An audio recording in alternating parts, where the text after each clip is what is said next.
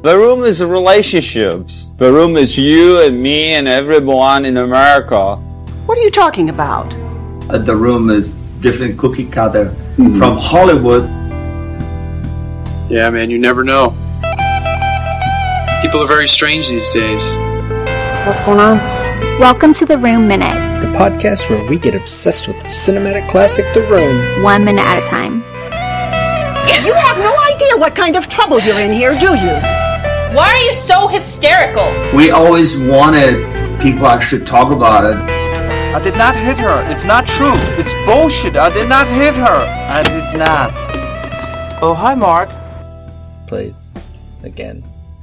Which is Reflection, You Are My Rose, which is track 29 of 29 on the soundtrack album. Oh, hi, Luke. Thanks for that. I actually haven't had that many notes on the soundtrack because so much of the music is interchangeable in my head. I went out. I was discussing this yesterday with Ellen for some reason. While we were watching hi, by the way. Hi. Hi. Is that I, at some point in my life, I think it must have been about a year ago, actively decided the music in The Room is good. I'm going to go on Amazon and order the soundtrack album, and then bought the CD. Weird. Then went through the stage of putting the disc into my laptop, downloading it onto iTunes, and adding it to my phone. And still thought that was a good idea up to that point. And then listened to it. I hardly have any memory of the actual decisions. I just have memory of the CD arriving and then of the music being on my phone. I did listen to it the other day, actually. I feel like the music just reminds me of the love scenes. Yeah. It's a bit awkward. Mm-hmm. Yes. The score's fine. All of the actual songs are just the sex scene songs. Yeah. Yeah. And it's a bit sinister. Yes. Do you not think? I think it's a bit, a bit creepy. Doesn't quite fit what's going on, even though I don't really know what's going on. But I also hate the fact that when I was making notes for this minute, I was singing along to You Are My Rose. I didn't know I knew the words, but I did. Part of me is really proud of you. And the other part, not so much. Oh, hi, Johan. Hello. Before the credits get rolling, I'd just like to quote Professor Ross Morin again, the guy who said Citizen Kane of bad movies. This is in the Daily Times, 12th April 2009.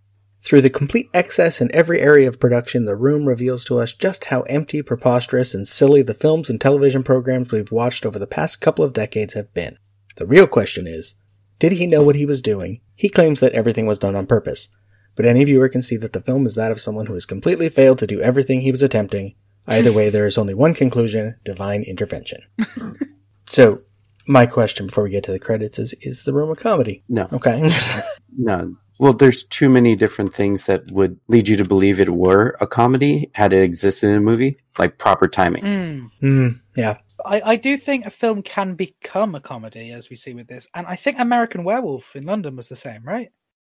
Well, that one was supposed to be fun. I haven't watched that movie in a while. I know it's supposed to be a comedy. Initially, they called it that. I don't remember how funny it is. Oh, okay. But what is purposely funny? Like, are there any lines in this that are actually funny? I think Claudette's lines are supposed to be. What are all these people? But I feel like you don't laugh at them. Well, no. I feel like you just laugh at just because the they're film in not general. funny doesn't mean they weren't meant to be. There may be lines here supposed to be funny. The line about the burglar, or the other Claudette one, or doesn't your apartment have a kitchen? The Claudette line is also probably supposed to be quite funny. And I think the underwear story is supposed to be funny. Oh, I guess Peter falling down is funny supposed to be funny because they're not. You know what I mean? Yeah, it's we have to care for it to be funny. Yeah, the best comedy isn't written, and comedy has always been so close to tragedy. True, and it's also that's always been the it, case. So. Yeah, most comedy films you watch, especially British comedy, but American as well, comedy is linked so much to tragedy, intentionally so. Yeah, but we're watching a tragedy in a man trying to make a successful film, and that's where the comedy lies. Because he fails. So in a sense, the comedy is coming from where comedy has always existed, which is that our ambition, the goal, which we're seeing failing, is for the movie to work. Yeah. So whilst we're not invested in the characters in the movie, we're invested in wanting it to be a good movie. So in a way, the comedy lies in our relationship with the film as a viewer rather than the characters' relationships with each other. Yeah. Did anyone get what Luke said? I got lost, but I think it made sense. This is kind of like when you bought the album, like you just black out in this like whole door towards the room, and you come to and you're like, "What happened?" I assume he said something too positive and he just blocked it out. But you're saying the failure is not in the film, it's the failure is the film. Yes, but it creates the same effect because it still lies in tragedy like most comedy films are. As long as we know that. Yeah.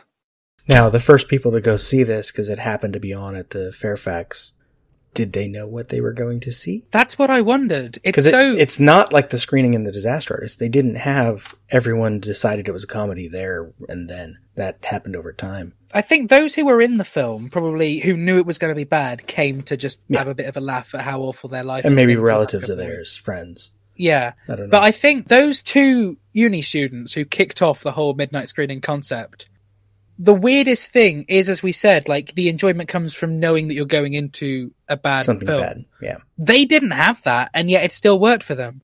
Was it because they were drunk? That's another thing, speaking of something you said last time, Ellen, like the acting, what they're saying is they didn't have a script. They got the script 3 pages at a time, roughly. So they never knew what the whole story was. They didn't get to see, oh, this is dumb and generic. And the thing is, if they watched it, say a premiere or something, if they managed to get that, they're watching it and they're like, I still don't know what's going on. Right, yeah. Which I could imagine that being a really interesting technique for a good movie. To get like specific reactions off people, like I know they did that with, you know, hiding spoilers with a lot of big films and TV shows, is they'd get a different version of the script or they'd get bits cut out. Yeah. So that as a concept is great. And if in a way they wanted I'm giving Tommy too much credit here, obviously, but if in a way he wanted the characters to not know what was going on and for it to be so weird for them, it would make sense as a technique. Yeah. But then maybe we would have had more emotion from the characters, from the actors, if they knew what was going on. Yeah, and then you film it in mostly chronological order, which is what they did. And yeah, that could work. I don't think that's what this was, but that could work. Tommy wasn't directing, it could work. Yeah. I would say maybe it's to make it cheaper, but obviously not. Yeah. Considering the price that it cost. I think it was like more like Tommy he wanted to make it cheaper with what he did for the actors, but not what he did towards the movie. Not for himself, yeah. Yeah, so I think that's kind of where that little bit of like how everybody's kind of taking the 3 pages. Yeah. Because if you don't know Tommy, you'd think that he was writing this on the fly and you'd have zero faith in the project. And I think that's where the detachment of like why you can't attach yourself to the plight of the characters. Yeah. It's because they had no connection. Which is why Steven is so great, is because he comes in so late, he hasn't been confused. Yeah. Yeah. I think a lot of the film is Tommy having a sort of power complex. Oh, yeah. If we are going off the idea that maybe elements of this film are based on his own life and the ways in which women have treated him, then you could imagine that he's been treated like a piece of dirt for a lot of his life. Yeah. So once he has money, he's going to throw it around in a way that appeases him. He's going to throw it around in a way in which he's above everyone else. He's got his special toilet on set. He's the face on the billboard that's up in Hollywood. Yeah. He is the man who's in charge of this entire film because that's the way. And it's kind of, I think we talked about this on the show before, because his company is now Tommy's Planet, that he has now taken on the way that people have treated him and tried to flip that in order to give himself the power. And which in a way might have been really great for his own psychological stuff, but I don't think anyone can get inside Tommy's brain to figure that out. But yeah, that's the only explanation I can give this film. Well, I don't think it helped him with his psychological issues because it felt like he's trying to rewrite history versus confronting. That's very true. Yeah, it's like he's very clearly living through Johnny, which is probably why Juliette Danielle was not comfortable with doing the sex scene again when he added a new one. Is because Tommy is Johnny. Yeah. If there was that separation between Tommy as the writer-director and Johnny as the character, then I feel like she'd be more comfortable with the sex scenes. But when he's adding it in for himself to live through is where it becomes uncomfortable. But then also, it was probably just awkward for her. The whole situation. She had her, everything on show pretty much. And, his weird way of... I feel weird saying it. I'm just not going to. Yeah, well, I'm just shutting up. He added the second one in partway through, wasn't it? That wasn't even in the plan. Well, the second one is just a re-edit of the first one, same footage. But I feel like I read somewhere that after the first one, he decided there needed to be another one, and she wouldn't do it. Well, Here's what I think makes it a little bit more awkward for Juliet to kind of agree to those scenes, especially if they're barely getting the script in time. Yeah. You're literally on set and then you find out you have to be naked again. Yes. Yeah, that's the point. Well, yeah, because they didn't even initially have a bedroom set, and then he decided to film the suicide in there, and he's like, oh, and that's where we'll do the sex scene. And then the suicide, like, is basically that morbid fantasy where, like, who's going to mourn me when I'm gone, and you kind of want to know what your funeral will be like. And I think that's what it was. Yeah. But if you're not getting the script in time and, like, you realize you're playing football in a tux one day, and then you realize you're going to be crying the next day. You cannot get prepared. But then imagine being that person that gets a script and saying, "Guess what? You're naked again today." Yeah, yeah, and I feel like as like a female, it is kind of one of those things where you can I feel like males do it as well, but you can wake up and you just feel not good some days, and maybe she just didn't feel like confident in herself that day as well, so that wouldn't have helped. Yeah, and then to add to that, the ways in which she is treated, ironically I'd say, but in the midnight screenings, for a long time, didn't she have issues with that and her own kind of self-esteem, understandably? I think so, yeah. And that makes sense. With the midnight screenings, hate her. Well, I mean, people are laughing, aren't they? Yeah. And whilst they are responding to Lisa, the character, it definitely goes too far at some points where you could think, actually, this was probably a lot for her to do this, for that risk to then be responded just as the butt of a joke is a lot to confront. And she's quite religious now as well, isn't she, Juliette Danielle? Maybe. I know she's kind of away from everything Hollywood and the screen. I don't know when the last time she went to a screening was. She still does pictures of spoons, though, doesn't she? Yeah, she paints those and sells them on Etsy. Although last I recently checked, and she didn't have any currently available. But yeah, they sold out pretty quick, apparently. I almost bought one. Yeah, now the show's over, so I won't. Yeah, she seems to be fairly kind of religious on her social media, whether she was at the time or not. But if she was, then it's probably even more of a compromise of values to partake. That for that to be the response is awful. There's a thing on her website, JulietteDanielle.com, where she says, I starred in the cult film The Room with Tommy Wiseau in 2003. I hid for a long time, hoping the unwelcome attention would subside. But after 15 plus years of midnight screenings all over the world and the release of The Disaster Artist, that doesn't appear to be happening. Some of my other acting roles includes Texas Cotton, Ghost Shark 2, till Urban Claws Till Morning, The Trouble with Barry, Development Hell, and IRL. I'm retired from film appearances and interviews, and I like it that way. Yeah. And then there's stuff about herself, but I won't read through all of that. But she says, I love The Room fans. I love and appreciate the creativity, enthusiasm, and support over the years. My goal for this website is to try and find the mythical perfect balance, to allow fans to enjoy being fans, but also give them a space to learn about the other 99.99% of my life. My biggest wish is that new fans can hold a space in their hearts for the more authentic side of me. I could not be more different than the character I played so many years ago. Oh, and for the love of all that's holy, I hope that someday The Room will not be the first thing listed on my obituary, which I think is very, very nice and very, very understandable. So she is clearly aware. Yeah. Like she was put in a situation which makes women look bad, I guess. Yeah. Yeah. But I think it was one of those, like, this is a very initial acting role, so she kind of went with it. Well, and it's part of why any of the actors stuck around is they knew he had money. Yeah. They knew they'd get paid. And all they have to do most of the time is sit around and just wait and see if he's got a scene they're in. It's an easy job when you're just starting. Yeah, in a weird way, he was treating the actors like extras in just hang about and wait till I decide I need you. Yep. Yeah. So Greg, line producer for Greg, did he do anything? Because you need access to a good schedule and plan. And I don't think anyone actually knows entirely what a line producer does. Well, as far as they scheduled anything, he was in charge of it. Okay. I did joke with producer of a film I'm working on at the moment, and we were kind of like, what actually does a line producer do? And we're like, none of us know. They just, they do some things that the production manager doesn't, but I don't think this film had a production manager. This film had not a lot.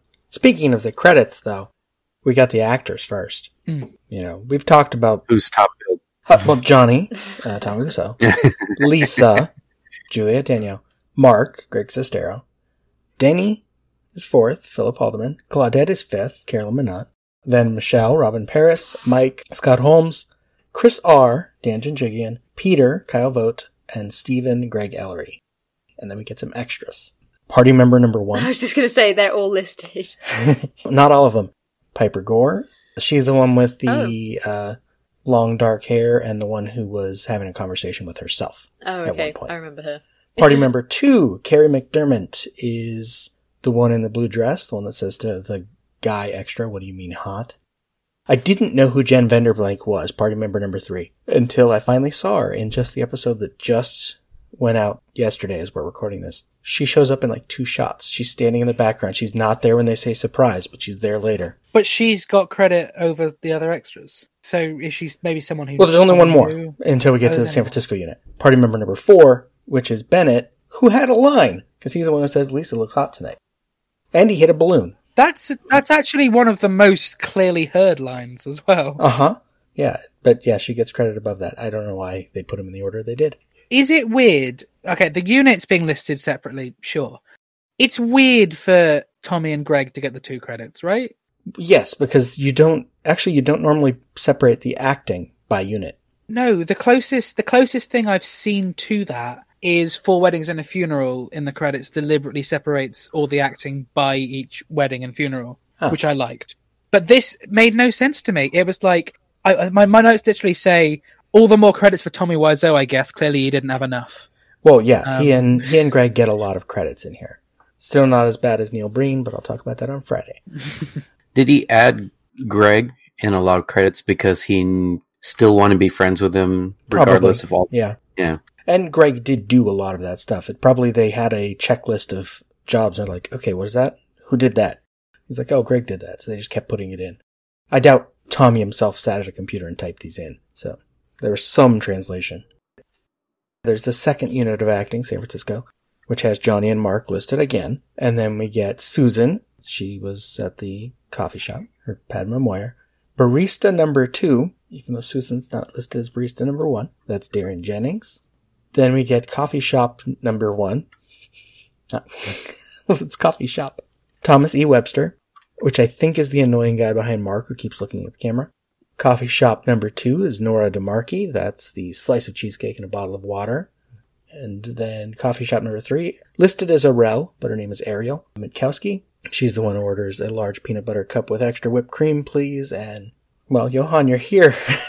She's the goth girl that Johan kept talking about. Oh, yeah. She's awesome. And I found her website where she's got a bunch of pictures. I'm like, okay, yeah, that's her. See, and then coffee shop number... I was going to say to Ellen, this is what I was saying about the amount of prep that Robert does compared to the amount of prep that I've done for everything. So this is... Coffee shop number 4 is Frank Willie, who it would then be the one who says cheesecake and a coffee. And he's the guy with glasses and a receding hairline. And he actually was in the Actors Theater of San Francisco working on stage for a few years following this. Why the heck is my favorite character, the woman in the flower shop, not credited? I know technically it's 2 people. I think she didn't want to be. I think she actually didn't want to be, even though she insisted on being in the scene. She didn't want her name on there. I don't know why. The other thing I noticed at this point in the credits, I was curious. Sandy Chaclair is not in these credits anymore. Oh, that is strange. So they removed Sandy Chaclair. Would he have been in the original credits? Yes. He's script supervisor is the credit that Greg says he had in Disaster Artist. I believe his name was in the credits before. My first introduction to what a script supervisor does, and the first script supervisor I've ever known of, was Sandy Chaclair. It's so weird that he's not... Yeah, who the heck is Drew Caffrey? He's got a few credits, hasn't he, on this? Yes, that is my next note. The credits list Drew Caffrey as script supervisor. He is also credited as San Francisco casting and extras casting, and he's one of Mr. Rousseau's 5 assistants listed in the credits. Drew Caffrey died years before this film was made and had nothing to do with it, never heard of it. I'm not entirely sure who Drew Caffrey is, but he was apparently a friend of Tommy's from a few years earlier who died. And so he put his name in the Tommy credits. know he was dead? Yes. He gives him credits that, it doesn't matter. He's just putting his name on the screen. I'd like to believe that part of it is just kind of a favor that one day when one of them make it big, that they'll give him a credit. That'd be cool. I guess it's like people still think, that to inspire acting, you try and dig deep to something that could be tied to something emotional to your own past, and then you use that as a projection tool. Mm-hmm. And maybe he thought it would be the same as being a writer. Yeah. But like Yeah. using the pain of somebody else's and then using that as some tool because he felt sympathy for the man who passed, and then he's like, oh, this will draw sympathy for Johnny. Yeah. Yeah. When did Tommy and Greg first meet? Don't know offhand. Like, was it before Drew Caffrey passed away? Drew Caffrey's death is 99. I don't know, because Greg doesn't say much about him. He talks about Drew for like a paragraph, and it's mostly what I just said. That he's dead, but he gets That is weird. 4 credits anyway. I don't even remember where I got the thing about it being a friend of Tommy's, because I think that was something, not the Disaster. I think it was an interview. In The Disaster Artist, when he lists some credits at the beginning, Greg lists Sandy Scheclair as script supervisor. And that's what Sandy Scheclair says he did. Well, one of the things he did. Also directing. Script supervisor is one of those roles which I can actually see quite easily going into directing. Yeah. In a way. Because it's one of the roles in which you have to inform the director of things. Mm-hmm. Where if he starts then going, oh, actually, could we do this a little better? And he's strong enough to have his own input. I mean, I assume Sandy Sinclair had done other stuff before The Room. Yes. He'd worked on other things in various roles. We talked about him many episodes ago. I don't remember how much he'd done, but yeah. And he still does stuff. And he's now got together with someone who worked on this. I don't remember who. Is it the makeup? It's been a while since I read Sandy Scheclair's book. He talks about it in there. Someone he met because of this movie. That's sweet. So that's nice. But yeah, he's no longer credited here. The casting would almost make slight sense if Drew was someone maybe who would work with Tommy and they'd met a few actors together who he'd introduced him to. Or if he was Tommy's acting teacher. Yes, but script supervisor just does not. That is a very important role that is on set. It's strange. But it's also a lovely dedication in another way.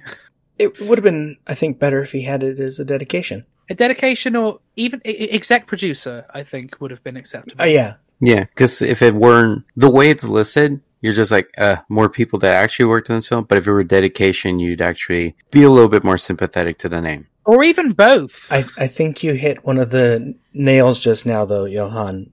I think this is the Neil Breen thing, too, is he doesn't have to list all these things in the credits. True. This isn't a union film. Ooh, He could just list like 10 things and be done, but he wants credits. Because this is a movie, damn it. It has to have them. Making credits is so much fun. It's the point in which you go, this is a proper film. Yeah. From page 1 of writing are going, oh, I can't wait to make the credits. I've often got like a plan of everything in place as to how it's all going to look. Sometimes I'll just sit together on Video Editor and make it for fun. So I completely understand Tommy's appeal of let's make the credits as long and as professional as we can. Yeah. Do you think he added more of his name just so it was longer? Well, I think he added more credits, and then so he had to fill them in. So he credits himself with multiple things. He credits Greg with multiple things. He credits Drew Caffrey with multiple things because that's someone to make it longer. Yeah, which I think weirdly takes away from the professionality of the credits. I think if you pay attention to them. If you watch the movie once and don't read the credits, you just know the credits went for 2 minutes. It's in the movie. Yeah. Rather than written by and director Tommy Wiseau, if you just had written and directed by Tommy Wiseau as one credit, that just instantly makes it not feel like he's repeating himself so much. Which I'm going to get into my angry thing about this. There's written by Tommy Wiseau.